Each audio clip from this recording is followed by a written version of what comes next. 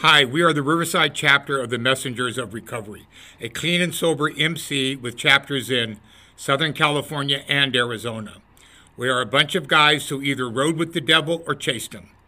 We're the kind of people that gets pointed at in a crowd and people think, if he can get clean, then I can.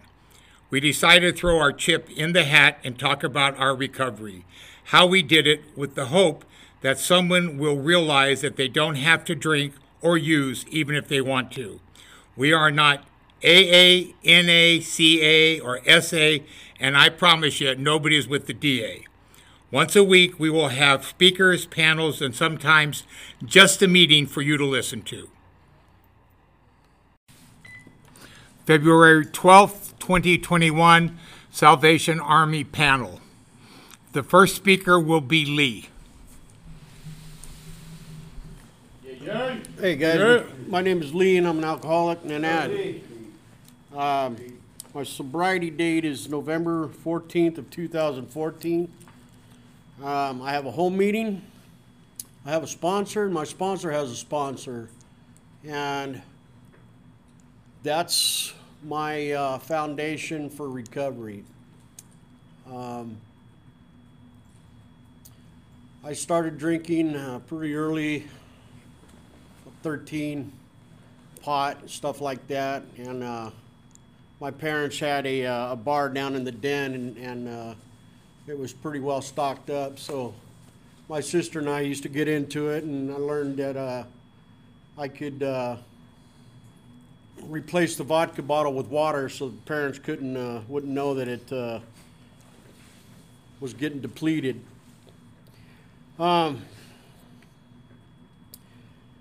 So yeah, you know, smoking weed, drinking, and eventually over the year, after a few years into high school, I got introduced to speed, and I remember the first time I ever did it, I was instantly hooked. So speed and alcohol was my thing, and went through all my teenage years and into my 20s, and I had a short stint in the service, and I ended up getting kicked out of that because I couldn't stop drinking, and when I got out I was back on the speed, and just ran with that all through my 20s. I think I was 21. I got my first DUI, and that's the first time I was introduced to the rooms of AA or NA, and I learned pretty quick that you could sign your own cards, and I wouldn't have to keep going to the meetings because I didn't want to be there. You guys were fucking nuts, and I didn't want no part. I didn't want no part of it. So I don't know. I think I finished my DUI program, my first offenders program, and 2 days later I picked up my second DUI. But I still didn't have a problem, you know. It was just bad luck. All through my 20s, it was in and out of jail and rehabs, and I think I had 5 or 6 rehabs trying to get this thing called recovery, but I was never into it because I wasn't doing it for me. I was doing it to please courts or POs or family members, but it was never for me.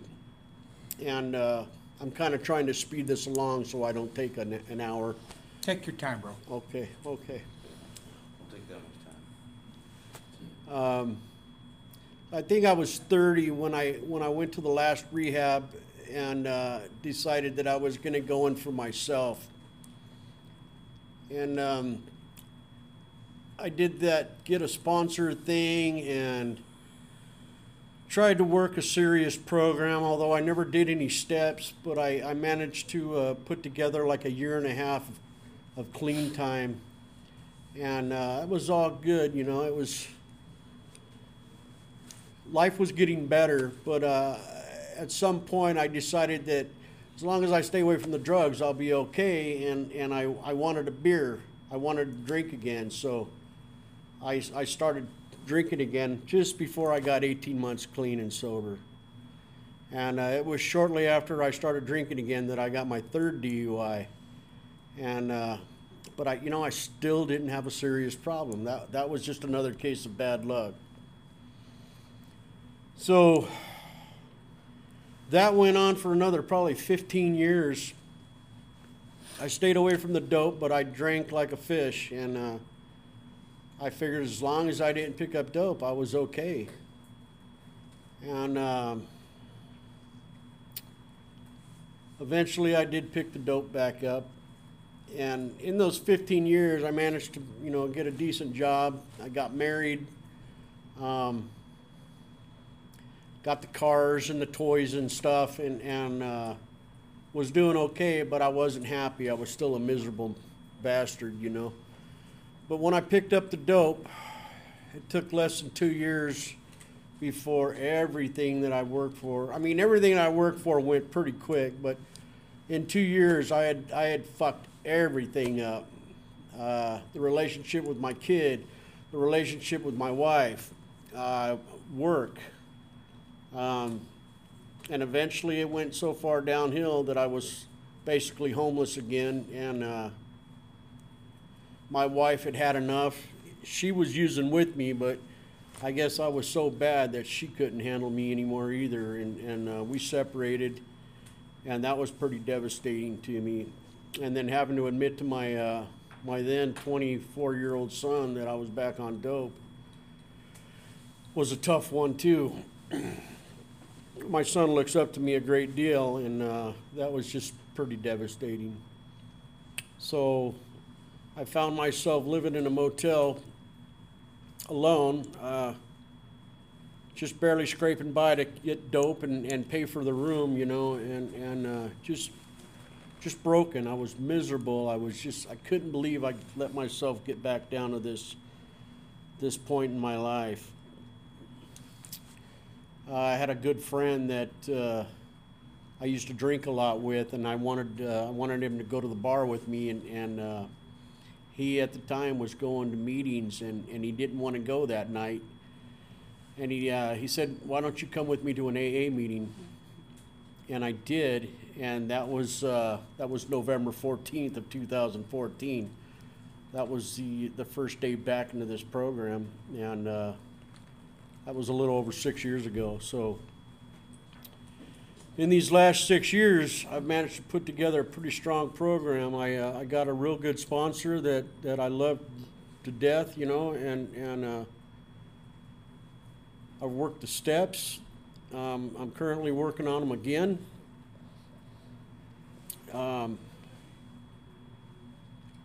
Back up a little bit. When I was growing up, we never had any kind of God. There was no mention of God in the house that I grew up in. Neither one of my parents were religious at the time, and it was just never a subject. So I didn't know who God was pretty much my whole life. But it was in these rooms that I was able to find a higher power and understand what God means and how he works in my life. You see, all those times that I was narrowly escaped death, or I should have been fucked up here and something got me out of it, or it seemed like a coincidence that this should have happened, but it didn't. I can look back today and see that it was a God working in my life and not coincidence. And today, that is my strongest point in recovery, is the fact that I have a God in my life today. And I'm very proud of that. I'm no Bible thumper, I'm not church goer, but I have a strong relationship with my higher power, and if you want what I have, you need that too, along with program and a sponsor and these meetings and recovery. It's the best change that I ever made for myself. Earlier this year, I hooked up with these fellas, and these guys have taken my recovery to a whole new level, and I'm very proud to be a part of this organization as well. So, again, my name is Lee, and I'm an addict. Thank you. All right, the next speaker will be Gotta Go. Hey, I'm Gotta Go. Gotta go. Hang in there. I am an alcoholic, and I think I've always been, and probably always will be, hopefully just a sober alcoholic. I got introduced to moonshine when I was just a little boy. I took immediately liking to it, and I made it part of my life. As I grew up, booze was always around me, and it seemed like whatever I did, I had to have some booze around. But I drank to get drunk. I thought everyone did. That was probably not true, but I passed out probably before I knew anything else. I drank to pass out, basically. I could not have one or two drinks. A couple of beers didn't exist. I'd rather not drink at all. And so it was just my MO in when I grew up. Whatever I did, I got a DUI when I was 17, crashed my motorcycle, almost died. It took a long recovery from that, but it didn't stop me from drinking. I was literally out of the hospital, then start drinking again. And went into service, same thing. Nothing that I did really changed my need for alcohol. And it didn't matter what environment I was put into, or what happened, what shit I caused, and what hurt I did, and all that. I had a mechanism to talk myself out of it in my own mind, and I could justify it and just continue. When I met my now wife, and in a bar in Bernard Park, drunk. And a year later, I married her, drunk, in Vegas. And we got 2 boys. None of that changed my MO. I got a good job, and I was just pushing through life like that. And everyone knew that I was an alcoholic, but I refused to accept it. For a while there, I worked in Cyprus for the same company I worked with many years, and I realized that I had to do something because I started getting really ill. I didn't feel good, so I thought something inside of me started falling apart. So I went to the counselor at work, and she sent me to another counselor, and a drug counselor. So I went there, and this guy turned out to be chain-smoking dick. I couldn't stand. I don't think I even sat through the whole session. I left, and that was a good reason to drink again. So I went back home and drank. And so whatever was presented to me, I managed to find a reason I was no good. And I didn't try AA back then. I thought I could white knuckle it through and handle it myself. Couldn't. So I got a job traveling a lot, and that was perfect because now my wife and family couldn't see how drunk I really got. I lied. So I was around traveling, drinking, and for years. It worked well for me, I thought. But then I got really sick, more sick. I got rashes all over me. As soon as I drank, I got really hot and rashes. I went to the doctor, and I was in Huntington Beach, and he checked me up and he said, I'm all right, but I need to quit drinking. And it's like, that wasn't the answer I needed to hear. Don't you have a pill or something? But I switched from vodka to something else because it tended to be vodka that caused all those rashes, I thought. So I pushed through it, and coming up to 2015 now, I continued to drink, and I was out on a job, got another DUI, come home. This was December 23, 2015, and I felt like I felt like I reached the bottom. I felt like that many times, but something was different this time. So on Christmas Eve, first day sober for a long time, I drove down to the Corona Club, AA Club. I knew where it was because I used to take my son there when he got his underage DUI. And so I went there, and I can't even remember how I got there. I was just so focused. I had to go there. There was nothing that would have stopped me. The building being on fire, I would just walked in. And I think it showed because a lot of people came up to me and trying to help me and did help me, talk to me. And that made the whole difference. That moment, that day, that happened was the turning point in my life. I got taken care of. I would not have done it myself if no one had come up to me at that first meeting and saw how miserable I looked like and talked to me and hugged me and gave me the numbers, and several of the guys did. I wouldn't have made it. There's no way. And so I got the sponsor right away. And you know the story. You got to do the work, right? Do the program. So I worked the steps, and I was so dedicated to it. I still am. And the first year was just, I was totally indulged in AA. I needed to learn everything. I went to a ton of meetings, and it sort of set my head straight. And now I need to keep it straight, because I do know if I quit doing what I'm doing, I too is going to be one of those that goes out again. I just have to keep at it. So thank you for letting me share. The next speaker is Pinky. My name is Jeff, and I'm a alcoholic. I'm sorry. Took a while there for a minute. Huh? Took a minute. I'm Yeah, I did. whatever I am. Yeah, I'm a lot of fucking things. Well, we know that. Let's see, tonight. Well, first of all, sobriety date's February 1st, 2014. I just took 7 years, and I guess I'll give you a brief one. The reason I have a seat at this table is I started drinking at 10 years old, using at 10 years old. I did that for 35 years. I've been locked up. I've been in the Army. I've served multiple tours in combat.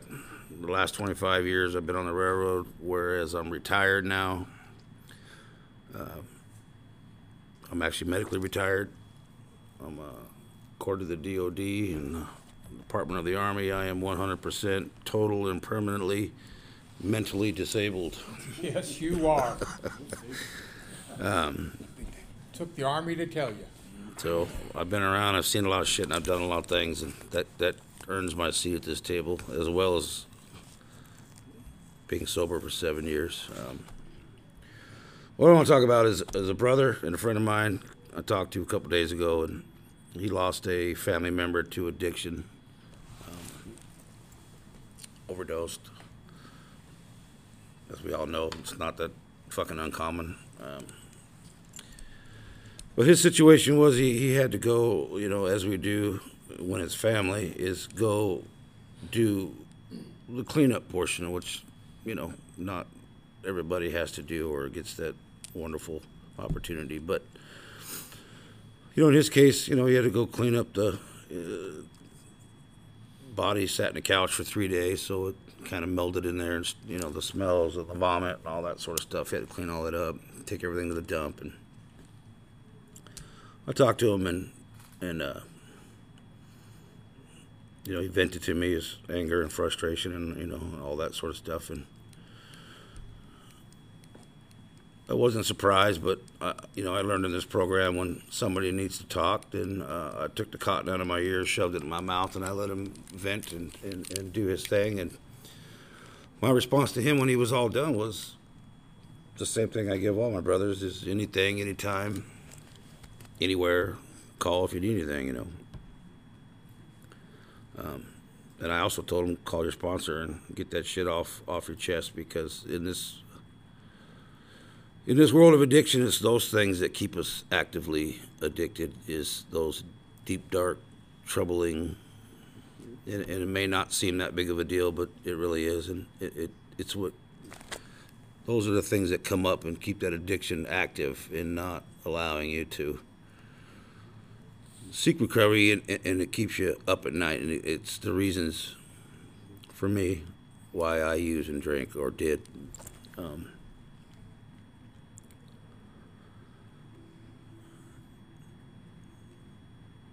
And in talking with him, I have an experience similar to it, and I worked through it several different ways, but things like that don't go away. You learn how to live with them, but the images and the memories and the things of that, they just don't go away. You learn how to live with them and deal with them and live, in my case, clean and sober. Put my head in the pillow at night and sleep. But talking to him, it drug up my own memories, and so tonight is my night to get it off my chest, so it doesn't bother me. 1990, I was home on leave after doing some hardcore Army training bullshit, and I was with my little brother. We were partying, doing our thing as usual. 3 days before I was supposed to head back, I was going to be heading overseas. I was winding down, taking a little break, relaxing, visiting with my mom and that sort of stuff. And I hadn't heard from him. The day before I was supposed to leave, I went to his house, his apartment. He didn't answer the door, and he wasn't answering the phone, and I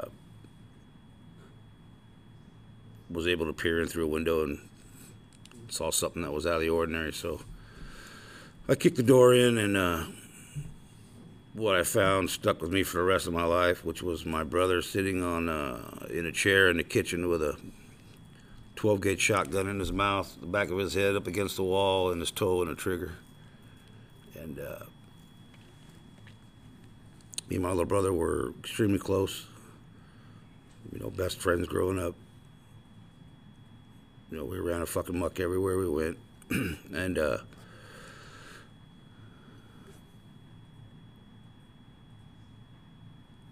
it stuck with me forever. On top of all that, because it is family and the way I was raised, I was forced, I guess, or I obliged, but to do the cleanup. So, brains and skulls and of picking all that shit up. Drinking whatever beer was left in the refrigerator that he had, and it wasn't a pleasant experience. Anyways, it stuck with me for many years. It's one of those experiences you never forget. And on top of all that, I couldn't get any extra time off because I was being deployed to Iraq, and I had to leave. They gave me 2 days to make the funeral, and I had to fly into Germany and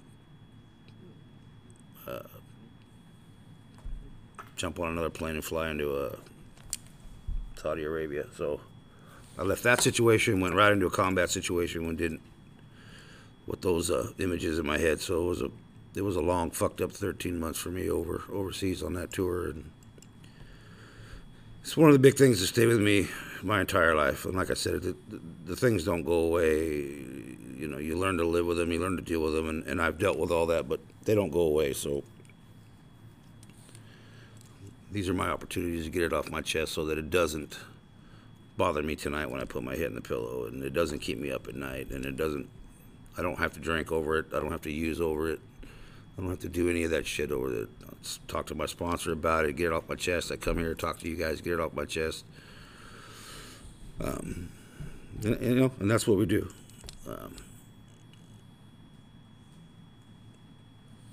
This panel is as much for me as it is for you. I hope to God you get something out of this and it changes your life and all that other, fucking shit they say. But the reality of it is I'm here doing this panel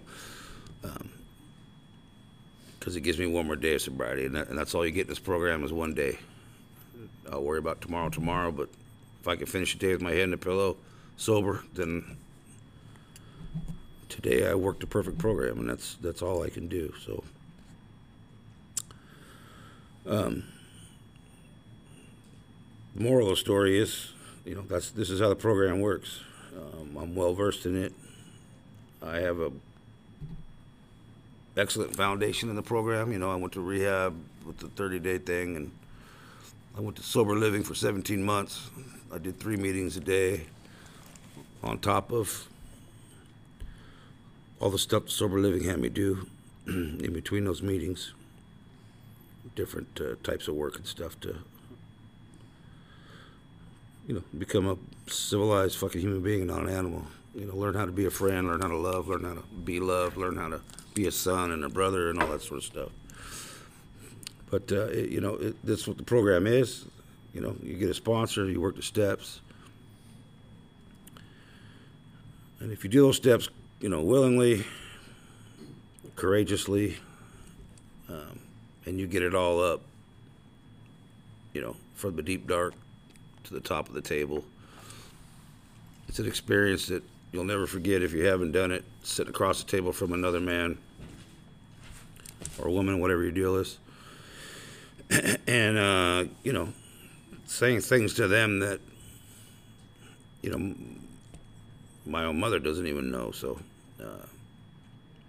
then she'll never know. But, saying things to them and clearing your mind and your body and freeing yourself of all that sort of deep, dark, the dark shit. Not that you fucked your buddy over on some shit, I'm talking about shit like that, or, the horrible shit you did throughout your life. You get that stuff up and out. It's one step closer to keeping you sober, and it's what worked for me.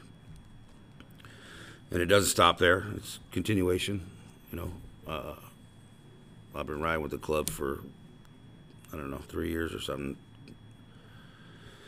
And it's taken my, like it's already been said, it's taken my recovery to a whole new level in the fact that I have more of an outreach now, which is, like I said, I'm fully retired now. So my life is about my family and about my club and the program and getting it out to as many fucking people as I can.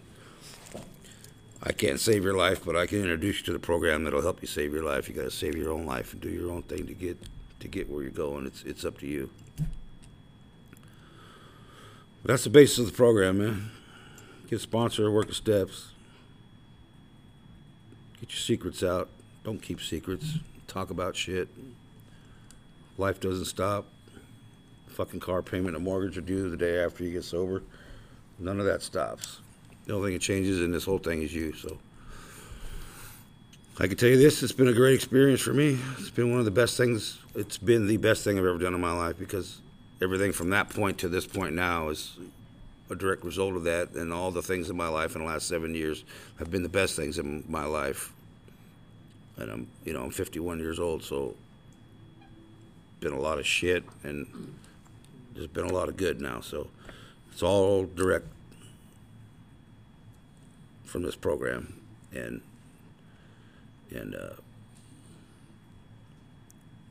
doing what's asked of me, doing what's expected of me, and I love it. This program saved my life. The people I ride with saved my life. I can count on these guys for anything, and they know they can do the same thing for me. So, it's one of my morals in this program is find your people, whatever it is you like to do, motorcycles, I don't know, fucking puzzles, I don't care. Badminton, it doesn't fucking matter.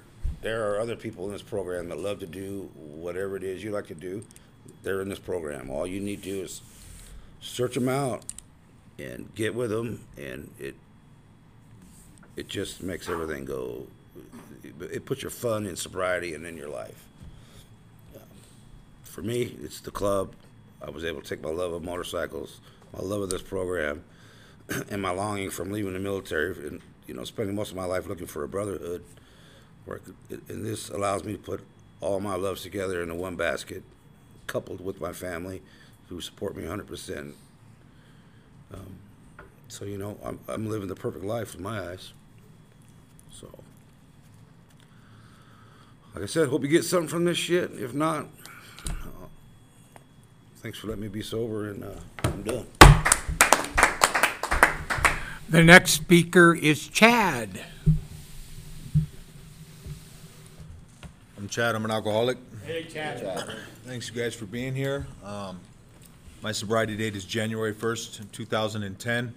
No, I didn't get sober on New Year's Day because I thought it was a good idea. I just ran out of dope in county jail one more time. There's just no more. And, I got out a few days later, and I've been sober ever since. I have a sponsor, and as Lee said, he has a sponsor, and so on and so forth. I have a home group, and I do Alcoholics Anonymous on a regular basis, and I don't do it perfectly. I haven't had to do it perfectly this whole time. I grew up in the system.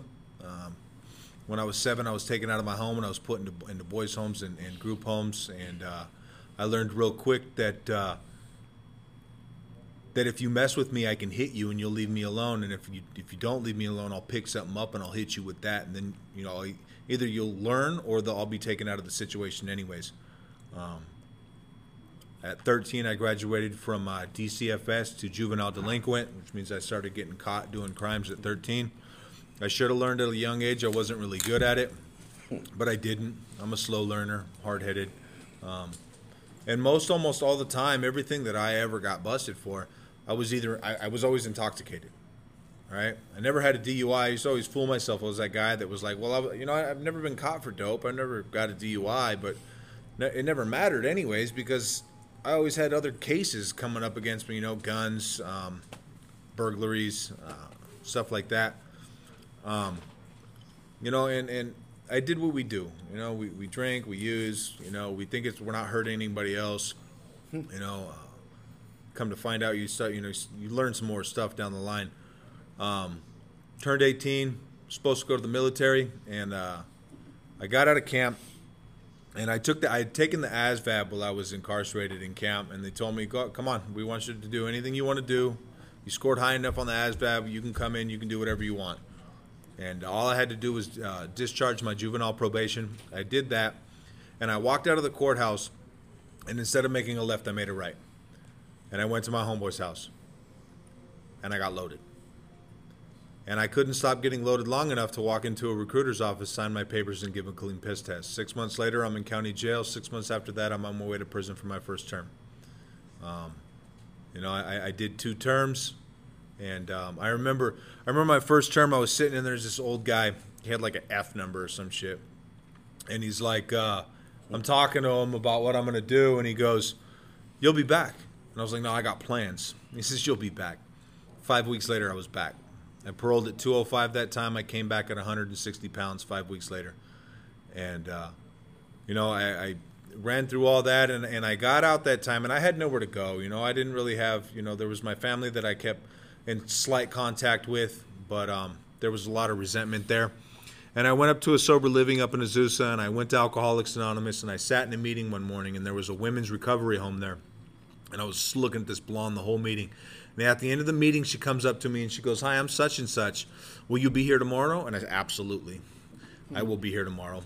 And, that time I stuck around Alcoholics Anonymous for all the wrong reasons, because I looked around and I saw pretty girls, and I saw guys that had cars, and I saw guys that had jobs, and they had families. And that was all the stuff that I used to sit in my prison cell and think about and want.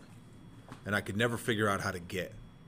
And I stuck around for the wrong reasons. I didn't do any steps. I didn't get I had a figurehead sponsor. I didn't do anything the way I was supposed to do it. And when that girlfriend decided that, hey, I'm going to drink, well, alcohol's not my problem. It's the meth. If I don't shoot meth, I'll be okay. So she drank, I drank. A month later, I'm in a trailer park in Pomona slamming dope. That's what I do. By the grace of God, I didn't pick up a third strike. I'm a 2-striker. I did a couple violations, and I got out one more time, and I came to Alcoholics Anonymous, and I started to stick around again for all the wrong reasons. I was getting the girlfriend, and I started working for a guy, and at 3 months sober, I totaled his truck and 2 other cars on the 210 freeway stone cold sober. And I remember standing on the side of the freeway, and I was looking at, some people that had gotten hurt. Nobody was seriously hurt. It was just some slight injuries. And it was an accident. It was raining. The truck lot, went out of control. But the feelings that I had right there are the feelings that I got loaded over. And I thought to myself, if I don't start to live differently, if I don't start to learn how to live differently, I'm going to get loaded again. And I called up that sponsor, and I started to get to work. And I started to do, I started to get into the steps. And for me, step one was one of the biggest and most important steps, because for me, if you buy into step one, as soon as you buy into step one, that means you only have one other course of action, the rest of the steps. Right? Once I admit to myself, not to the judge, not to my mom, not to anybody else, that I have a problem, there's only one other course of action, and that's to do the rest of the steps, because that's the solution. Right? And I went through the steps, and I wasn't perfect. That kid that had all those things happen to him, I had a big issue with God, and I had to sit for a while and do a lot of work, not just writing, but conversations and thought, and I had to do it, And just moving on, the fourth step for me, I don't know about any of you, the fourth step's easy. I mean, you act like you don't go down, lay down in your room and think about this stuff every night anyways. Like you don't spin over it in your head, just put it on paper. Step 5 was the one that was hard. Step 5 is the one when it gets real, because you're starting to put some action into it. You're sitting down and you're telling another human being exactly who you are. And then that person can turn around and tell you, hey, the way you see it is not correct. Right? And I saw things very twisted and skewed.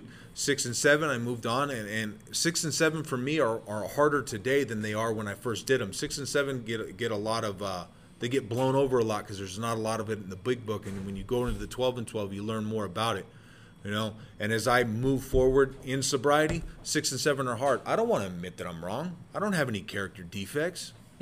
It's your fault.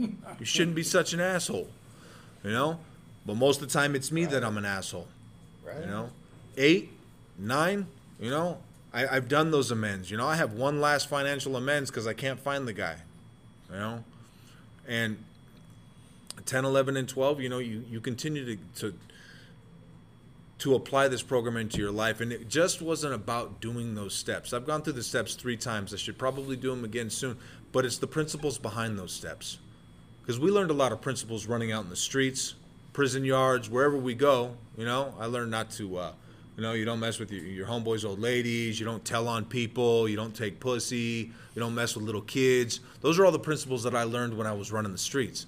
What about when I come into the rooms of AA? What about to be a decent human being? How do I be a brother? How do I be a son? How do I be a good employee or employer as I am now? How do I do those things?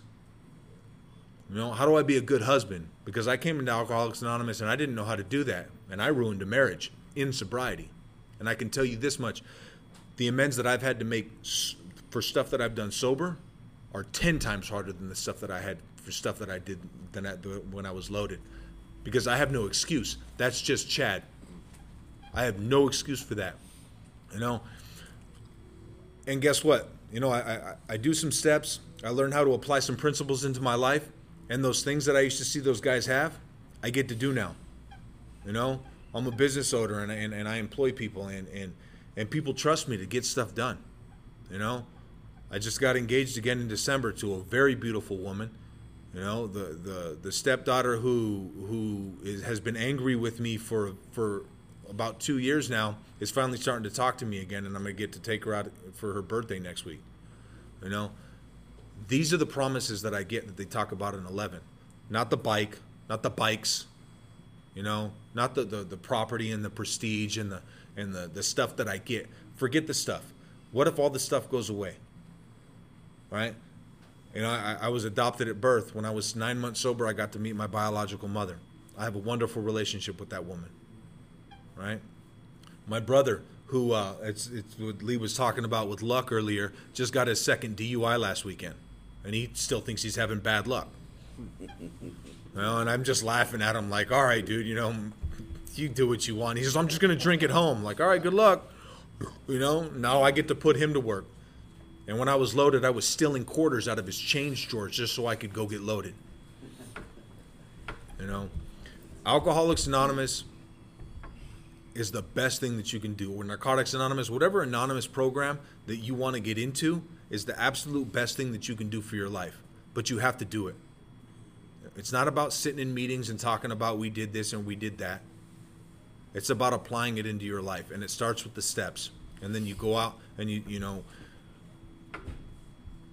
carry the message to other people. I got the opportunity to pick up a guy last week and pick him up and take him to a sober living, and he decided that he didn't want to stay, and I got a message this morning that he's busted. Pinky right here was talking about people dying. I can't count the amount of people that I've funerals that I've went to since I've been sober. They told me when I got to Alcoholics Anonymous to buy a suit because you're going to go to weddings and funerals. And it's just what it is. And I bought a few suits. I love the life that Alcoholics Anonymous has given me. But I can't forget that at any point in time, if I stop doing the things that have gotten me here, I can give it all back. All back. It won't get taken. I will give it all back. And I'll find myself one more time in a prison cell. I don't know about where any of you go, but all of a sudden I pop up with bracelets on my hands every time I get loaded. It just takes a little bit. So, I suggest that, you guys take some suggestion here. We're not really good at it. I'm not really good at it. But, and maybe open your ears a little bit and learn how to live a different life and get out of here. And if you guys want to find us, we're over at 6820 Airport Drive. And if you show up there on Saturday nights, we'll be there. We'll have coffee. And there's people that'll put their hands out and welcome you. Cake. Thanks for letting me share. And cake. The next speaker is going to be Ray. Ray. Little Ray. My name's Ray. I'm an alcoholic addict. Hey, Ray. I was just recounting my life story to my coworker yesterday. And I told him all the good stuff that came with drinking and drugs and all the strip clubs, all the good times we had. But I didn't get to the bad stuff, I think I kind of saved it for today. But my whole childhood was military-based, man. Like, I wanted to be military so bad. As soon as I saw that movie Pearl Harbor, I knew I wanted to be a pilot. And I really did. And, we would fucking get BB guns and start shooting each other. And not those one-pump chump ones, but the pump them 20 times and pop them, Yeah, and... So, yeah, and until one day I shot my neighbor right in the middle of the forehead, and his mom came and tore us a new one, man. And after that, we never shot each other again because we almost blinded that kid. But, I wanted to be in the military, and then I was in ROTC in high school, I was doing all the right steps. And then fucking drugs came in. And drugs were in my life. I didn't even know it. My dad moved out into the garage, like Mexicans. They split up, but they stay in the house kind of thing. But I didn't know it, until my sister came in one day and she's like, Dad's on drugs. Fucking yelling at me. She's drunk too. And I didn't believe her. I was young. I was probably 6, something like that. And I grew up next to some gang members, and then on the other side, some skaters. And me, I decided to stay with the skaters. My sister went with the gangsters. And a couple of months later, they come running outside and saying that my sister's having a seizure from fucking smoking meth. So I go in there and hold her fucking mouth shut so she don't bite her tongue. And it happened a few times after that, but that's when I told myself I would never do meth, I'll smoke weed, I'll drink beer. And I didn't do coke at the time yet, but, started graduating from weed and E&J brandy, the $7 bottle, big-ass bottle, sharing around the whole skater club. It was fun, man. I had a great time until fucking it wasn't fun anymore, High school came in. I was in ROTC the freshman year. Sophomore year, I was selling pills and got kicked out, doing coke and drinking at school and all the little hood rats on the hood. And it was fun, man. And then got kicked out, went to a continuation school for the rest of the year. Then I moved to Altaloma with all the rich white guys, and I'm like, this is my place right here, man. You know, blonde girls, fucking my type of environment, you know. And it kept going. I still drank. I still did drugs, and I'd stopped selling it because I should have probably sold more there because they were all rich. But yeah, I ended up graduating on time, thank God. I've never seen the inside of a prison cell except one day in freshman year, just a holding tank, because I wrote my name on some wall like this at the mall, and the cop was like a tomboy, and I gave her attitude, so she just called the cops and took me in for the day. But I thank God that I never got to see the real prison, you know. But I wasn't able to escape the mental prison because I've been in prison for a long time, you know, in my own head. And that's the scary part because I don't know how to deal with that because you're all alone, you know. You don't have homies there. Or at least I have a couple in there, but they don't think right. So I got 14 months clean and sober. And the first year I didn't do any steps, you know. I thank these guys right here for keeping me on track.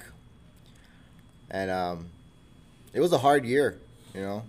Went through a couple deaths and my boy blowing up his arm from some fireworks I sold him. That was the first time I fucking cried sober, you know, because he blew his hand off. Knowing he was drunk, I gave him some fireworks, and the next day his fucking hand's gone. And I started working the steps this year, literally like the beginning of January. And the first thing I learned in AA or NA, which was the groups that I was going to, is get uncomfortable, you know. Get uncomfortable, go talk to people. So what did I do? I went up to some fucking bikers and I asked them if I could ride with them with the Yamaha. And some reason they said yeah, and you know, I went up to a couple meetings and stuff, and I hung around, and I was allowed to start hanging around more, and that's what kept me sober for the first year, you know, was these guys up here. So I'm forever grateful to be a part of this, and now I'm on my 5th step, and I got rid of some fucking stuff that I never told anybody, you know. And it was cool because my sponsor was like just telling me everything that I told him. He was like, I did that. That happened to me. That happened to me, you know. And it's kind of scary to put yourself in that situation, so vulnerable. But to have somebody that understands and has been there, and you know, that's what the miracle of AA is. You know, people that are like you and people that have been through the circumstances that we all faced. You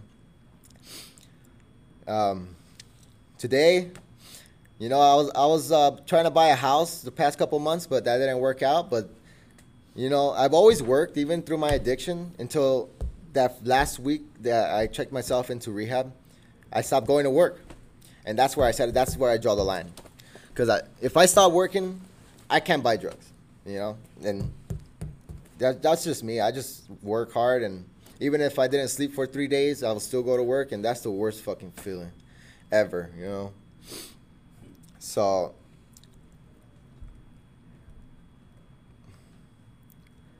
we were trying to buy a house, but this market is so incredibly ridiculous right now. So we ended up renting, but that's a blessing right now that I could do, you know. I can provide a place for my family, for my 3-year-old son and my girl. Not wife yet, not engaged yet, but that's all good. I got a Harley now. You know what I mean? Threw some fucking fishtails on there because, you know, I had to. You have to ride in the back. Yeah, I got right in the back. So. But, you know, life is good. I got people that, I got my dealers from back in the day, slightly white trash, that's right. I got my dealers calling me and asking me to help them get sober, dude.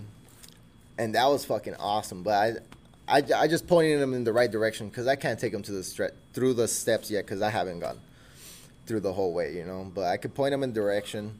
I could take them to the meetings, give them some people that will, you know, take them under their wing. And it's just amazing, man. Like, this life that I have now, with sleep, with fucking rest and money in my pocket, like, it just feels great, man. It's not even about the money. It's just about being sober, and just the work ethic is back. And, you know, I put it into everything I got, into this club, into work, into my personal life with my girl. And, you know, I still got some issues thinking about other shit, like other girls and all this bullshit. But, you know, man, today is great, man. And I couldn't have done it without my higher power, without God, you know. So I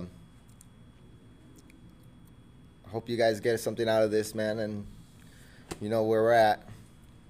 Hopefully we'll see you guys out there, man. Thank you for letting me share. Thank you. The next speaker is going to be Steve.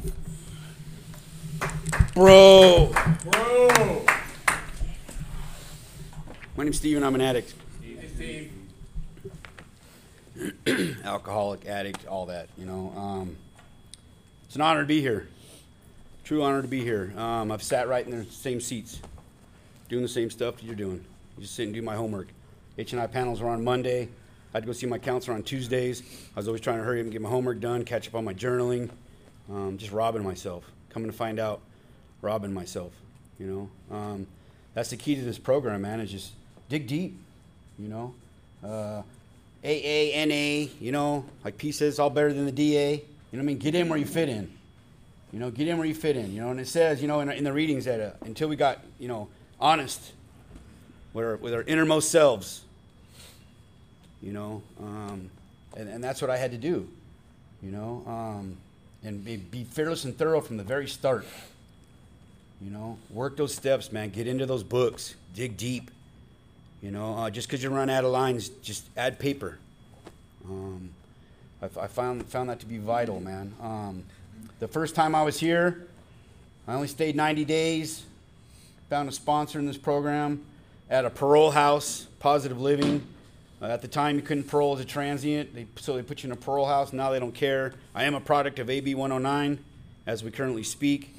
But back when I was here the first time, when I left here, I put 10 years clean together, 3,900 days clean, like 45 days shy of 11 years clean and sober. And got the gifts of the program, man. Freaking had my own job, the beautiful wife, the house, the badass truck.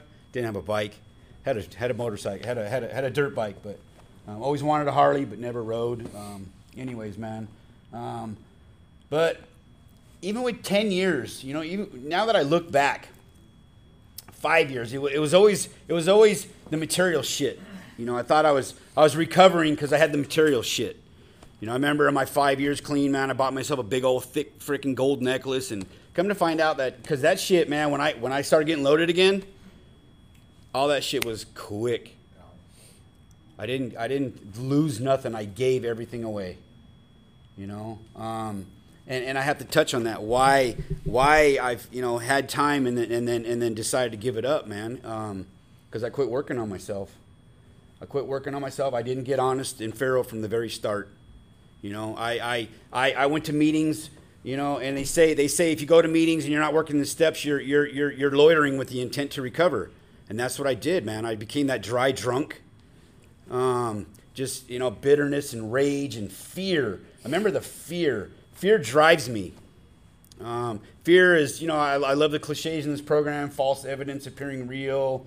You know, mine was fuck everything and run. You know, and that's what I ended up doing, man, because I didn't work on myself. You know, when I was here, not digging deep, you know, bullshitting my way through, just like I did my whole freaking life. You know, I don't know, you guys believe in the God that they talk about in this program. I do.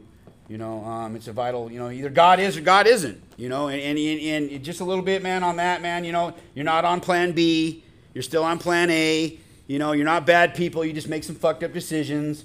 You know, God knew you were going to make the decisions that you made, you know, and he still uses us, you know, as his vessels, man. And that's what I ask God to do, you know, every time I open my mouth. You know, I'm on this side of the table. You know, what a blessing it is, man, to be on this side of the table sharing with you guys. This isn't so much for you guys. This is for me. This is for me right here. And if you guys can get something out of this, great. You know, if I can touch one person, if I can see one guy, one of you guys out on an outside meeting, I may not remember you because this will be all a blur when I'm thinking about it like, oh, yeah, because I got that CRS where you can't remember shit. You know what I mean? But, you know, there will become a time, you know, when I'll see you in an outside meeting, because that's the key thing about this, man, is when you guys go on your passes, go to a fucking meeting. Go find your home group. So when you get out of here, you're not lost, you know, and get plugged in early. You know, and back on working the steps, man. Don't rob yourself of this shit, man, because it's vital. You know, this last time after 10 years being clean and sober, found myself with a beer in my hand again, and then meth's my drug of choice. You know, when I started using, I was 242 pounds, going to the gym every day. When I got busted, finally, this is after doing 90 days in county of my 11th violation on parole. After 90 days, I weighed 178 pounds. So I had to put a little, you know, they feed you a little bit, you know, in there. Wore a 32 waist. Hadn't wore a 32 waist since the 7th grade. You know what I mean? Sucked up. Just fucking tore up, man. Wishing for death. You know, but it's part of my story, man. And God's using, you know, it says in one of the books I read, man, that, you know, what the devil meant for evil, God can turn into good. And that's what it is today, man. You know, I wear that like a charm around my neck. You know, there's been many times, man. I've done 5 terms. I had 2 numbers. Been there, done that. You know, we all have. You know, we all know what's going on behind those walls with the riots and shit like that. And you know, I'm living today, man. You know, I'm carrying a message. You know, to the addict. You know, and just because we're clean doesn't mean we're not suffering. You know, we go through shit. You know, my fucked up decisions, man, my boys don't want nothing to do with me today. You know, my boys were my life, you know. I'm hoping God turns that around one day. But you know what? Every day that I stay clean and sober is one day closer, and one day, and I'll be that much more better if I continue to work on myself. And I got to reiterate on that, man. You got to put that pen to paper. You got to get honest. It says it in our readings, you know. Rarely have we seen a person fail who has thoroughly followed our path, you know. But the steps are written in order for a reason. You know, be fearless and thorough from the very start. You know, and it's vital. It's vital that you know, because I worked my steps out of the flat book, and it would bother me when I'd read a question and my first inclination was to write no or didn't apply. So at the time I smoked, so I'd roll me a cigarette and I'd go walk the track. Before I was freaking halfway around the track, I'm booking it back to my paper, man. You know, they say that the steps are the key to freedom, you know, and I just wanted to be free from the bondage of myself, man. And I had to give this thing a shot. I had nothing else except prison or the streets, you know, to go back to. So I had to give this, and this is this time now. I've got 5 years. My clean date is August 25th, 2015, you know, and for the first time in my life, I have peace. Can you even fathom that, you know, of having peace? You know, when I lay down at night, I'm not constantly haunted by my dreams. You know, I still wake up with some bullshit going on. I'll fucking have a silhouette of my head on the fucking sweat on the pillow. But it used to be like that almost every night, you know. And now it's few and far between because I've dug deep, man. I've dug deep. I've gotten this shit out. You know, if you don't get this shit out and put it on paper and talk to somebody about it, man, it's like cancer. You know, it's just going to fucking eat you up. It's going to eat you up and eat you up and eat you up. And it'll fucking take you out. You know? Quit sweating that fucking phone. Quit sweating homegirl. You know what I mean? She's probably leaving your ass for a reason. You know what I mean? Pick yourself up. You know what I mean? Pick your head up. Put your shoulders back, man, and do something with yourself, man. Get yourself back right so she'll fall back in love with you, man. You know what I mean? Me, when I got here, she, fuck you. You know what I mean? Stay there, motherfucker. You know what I mean? But, you know, I got a good woman in my life today. who actually loves me, and I love her, and I'm able to, the funny thing about that is how I can love her is because I can love myself. When I'm running around with bitter, it talks about bitter in the Bible, man, how bitterness is the root. And roots go down deep and they find all the little nooks and crannies, man. And those steps help you get that shit out. You fucking chop those, pull them up by the roots, man, and look at them, and put that shit to paper, man, and share it with another. I got lucky because my sponsor at the time, I was my first sponsor back then, and he was my sponsor again this last time, man. And I trust the dude. He's been my best friend for over 20 years. So I got lucky to where I could trust, because that's the thing, man. You got to be able to trust somebody with your dark, deep secrets, the shit that that you really don't want to fucking tell somebody. You know what I mean? But like Ray says, my sponsor, yeah, dude, I did that, and he, it's a trip. When I was doing my 4-step, he had his right there with him, and we did it together. That's what was cool about it. It wasn't like all about, okay, what's going on there, bro? No, it was fucking, come on, we're gonna do this together, and it's a program of attraction, not promotion. You're going to get drawn to your people.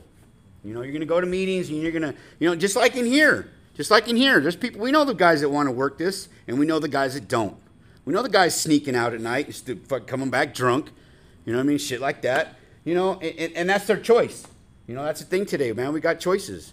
But like I said, man, you're not on plan B, you're still on plan A. God still has a plan for your life. And why I say I love coming here, man, is because I dare you guys, I challenge you guys to go out here and write yourself some short-term goals. Write yourself some long-term goals. And hold on to that paper, man. And it's a trip because when I was here, my piece of paper that I have and the shit that I would have wrote down. See, I wanted, and if you do, hey, more power to you. But I just wanted to graduate here and drive the truck for Salvation. I was cool with that. I was gonna drive the fucking truck. I was cool. Thank God that's not fucking what's going on today. You know what I mean? But and not to knock anybody, man. But you know what? I'm high maintenance. You know what I mean? I don't know, man. It's not like that today. I got a good fucking job. I got a good job, and I'm a productive member of society. And who would ever have thought? Over 5 years ago, man, that I'd be sitting on this side, sharing with you guys once again, and actually fucking and having peace inside myself. You know what I mean? That there really is hope, because that's the thing about this, man. Is that's what we're trying to do to you guys, is to instill some hope in you. Because I know exactly what you're going through, man. I know exactly where you're at, sitting in these chairs. We're tripping on fucking the old lady, or always tomorrow, of where we're gonna go when we get it. Just do today. You've got what's in front of you today. Deal with what's in front of you today. And let tomorrow take care of itself. But I do got to say, man, everything that I've been given has been a direct result of this program. Got plugged in when I got out of here, man. Reaching out. If you don't have a job, man, you go to meetings and freaking, hey, man, and just network. We know how to network. We know how to find the dope. And if fucking the dope man got busted, trust me, we had to connect the next day or 10 minutes later. You know what I mean? Same type of shit. Start your networking, man, and dude, and just stay clean. I haven't done anything perfect except one thing. I haven't picked up and I haven't got loaded. It sucks. The child support's knocking on your door, and the IRS, and and you know what? It's being willing to freaking say, you know what, this too shall pass. You know what I mean? And just have hope, man. Hope. Hearing other people's experience. That's what we're trying to do for you guys, is to give you guys some hope. Because you know what? If we can do it, you guys can do it. Thanks for letting me share. Well done. Oh, thank you. Hi, my name's Rex, and I'm an addict. Hey, guys, thank you for being here tonight for us. We've been doing this panel I started about 10 years ago, so we've been coming in like once a month for a long time. And it's something we look forward to. I know I see you guys sitting out there, and I'm thinking back. I never did one of these kind of programs. I was cool. I didn't have to. I remember I decided I wanted to do a program, and so what I did is I interviewed them. I went to these where you pay. So there was the expensive one, and there was the really cheap one. So I, like any good person, I took the middle, which means they had to have a little bit of everything. And I did a 6-month outpatient. When I was loaded like through almost the whole time.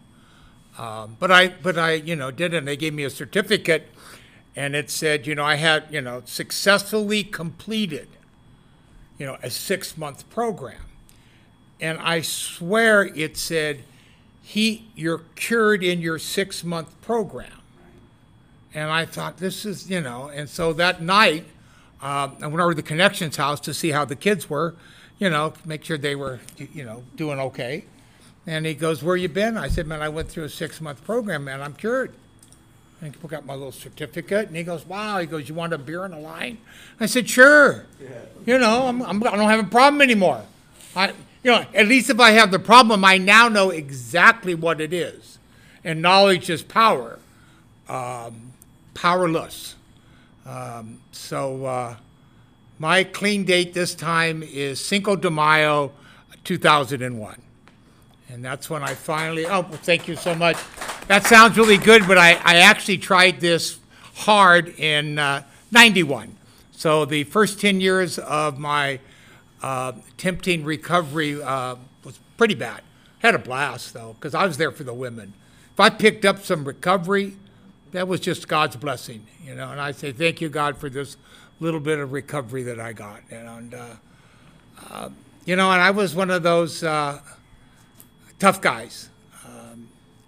I sat at the back of the room, 330-pound shaved head biker with a scowl on my face. And, they always say, we'll make you welcome.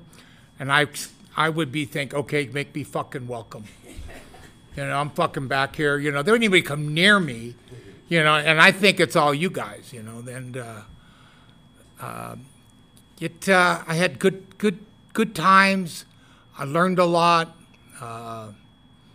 Did a lot of crazy shit, went in and out, in and out, in and out. I tell people I had so many of the white chips that I made like a curtain to come into my room. You had to move them aside, It was all kind of hanging there.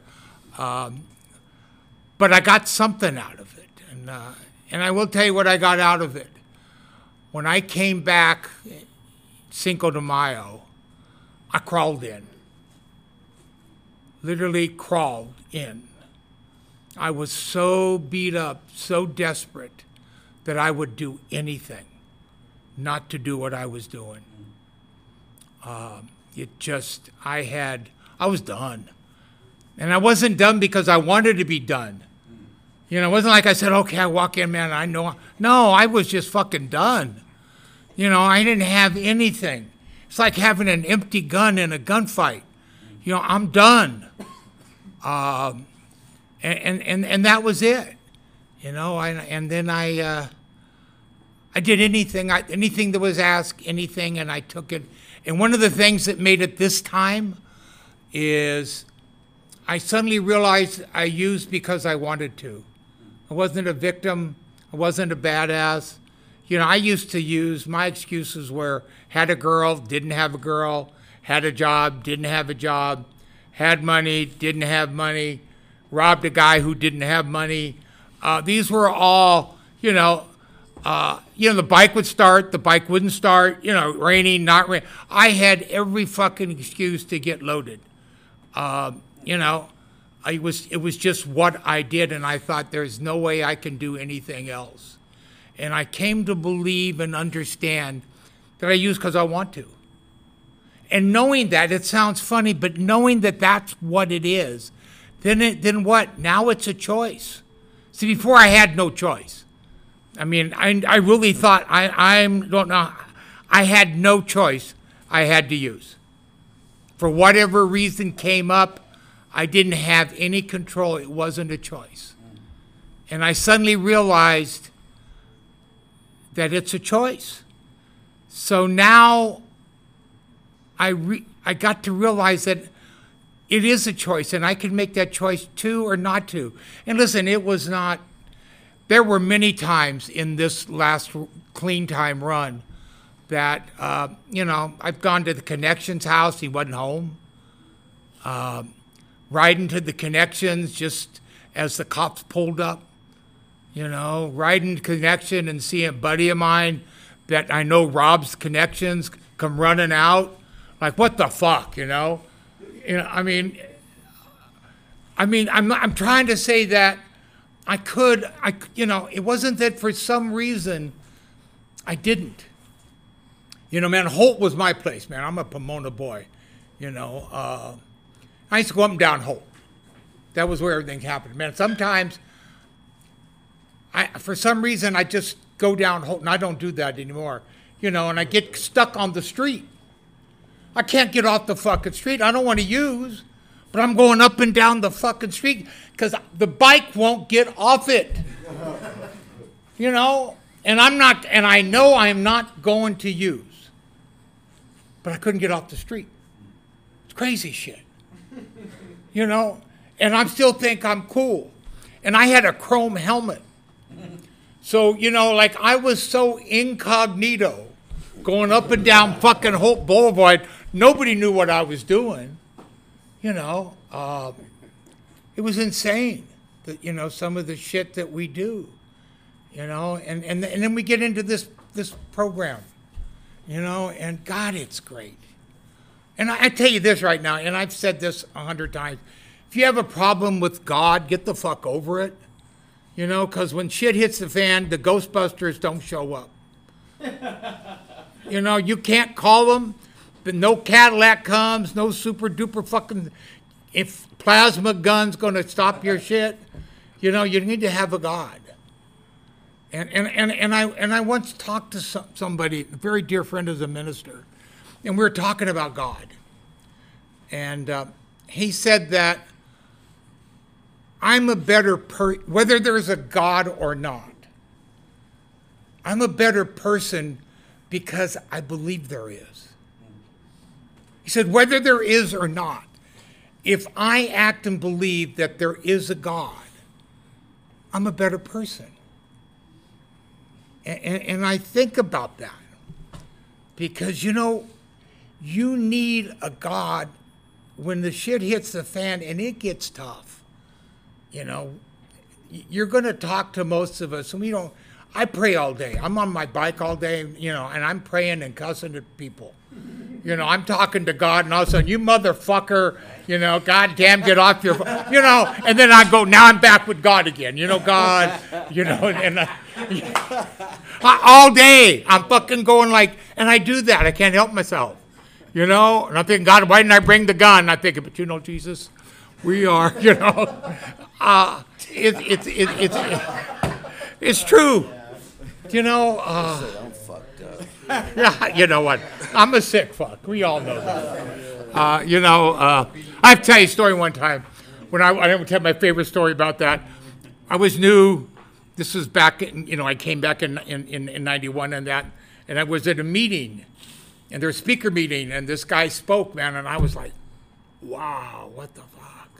So we got done, you know, everybody's shaking his hand, and I walked up to him, and I said, I want to thank you so much. He goes, really? He goes, yeah, you cannot believe what you've done for me tonight. And he goes, well, I'm glad I could. I go, yeah. I said, I thought I was the most fucked up guy in these rooms till you talked. You know, I thought honesty was an important part of this recovery. He has never talked to me since. Seriously. And this has been almost 30 years. He has never talked to me about that.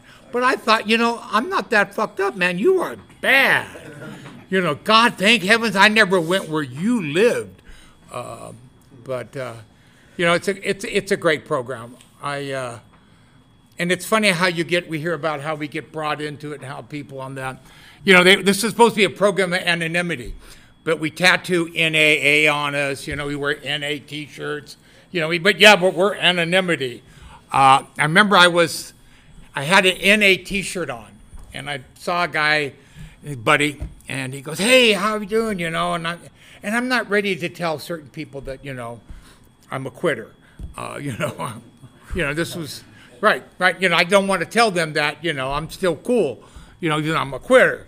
So he goes, "Hey, how you doing?" I said, "Cool." And he goes, "I haven't seen you for a while." And I go, "Oh yeah." And he goes, "What's that NA thing?" So I said, "Never alone." He goes, "Cool." He goes, "Is that like those dating things?" And I go, "Yeah." And he goes, "Wow." He goes, "Is it fun?" And I'm going, "Yeah." And he goes, What are the women like? I go, different. He goes, can I get involved in this? And I said, yeah. I said, tomorrow night I'll pick you up and I'll take you where we all get and hang out, He said, there'll be women there? Oh, yeah, you're going to love this, He actually, last time I saw him, and it's been a lot of years, he had like about 5 or 6 years. But so you never know what advertisement does. But, I will say this about God. And, in the Bible, it says that, God can move a mountain if you pray and ask God to move a mountain. And I want you to know, my addiction was so bad that God moving that mountain would have been easier.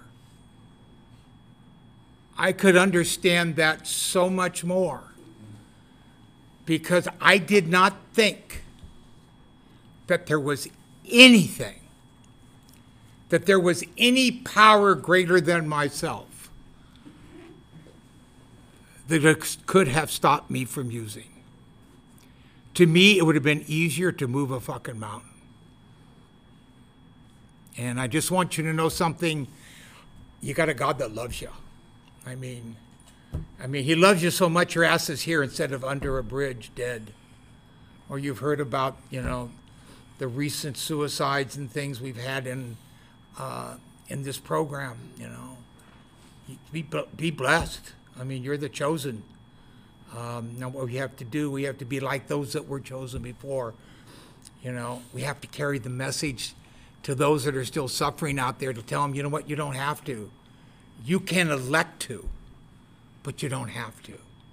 So listen, I've kind of, I'm right on time. Perfect for me. See? You guys thought it was a speaker meeting again, didn't you? Anyway, I want to thank you guys so much. Thank you guys. And thank you, my brothers. We love you. Hope, we'll be back the second Friday of every month. Like we tell people, you be here, we'll be here. Thank you so much. I appreciate it. Let's pray out. All right, let's stand up and hug. What the hell? We all got to. That was it for tonight from the Messengers of Recovery Riverside. Make sure you tune in next week.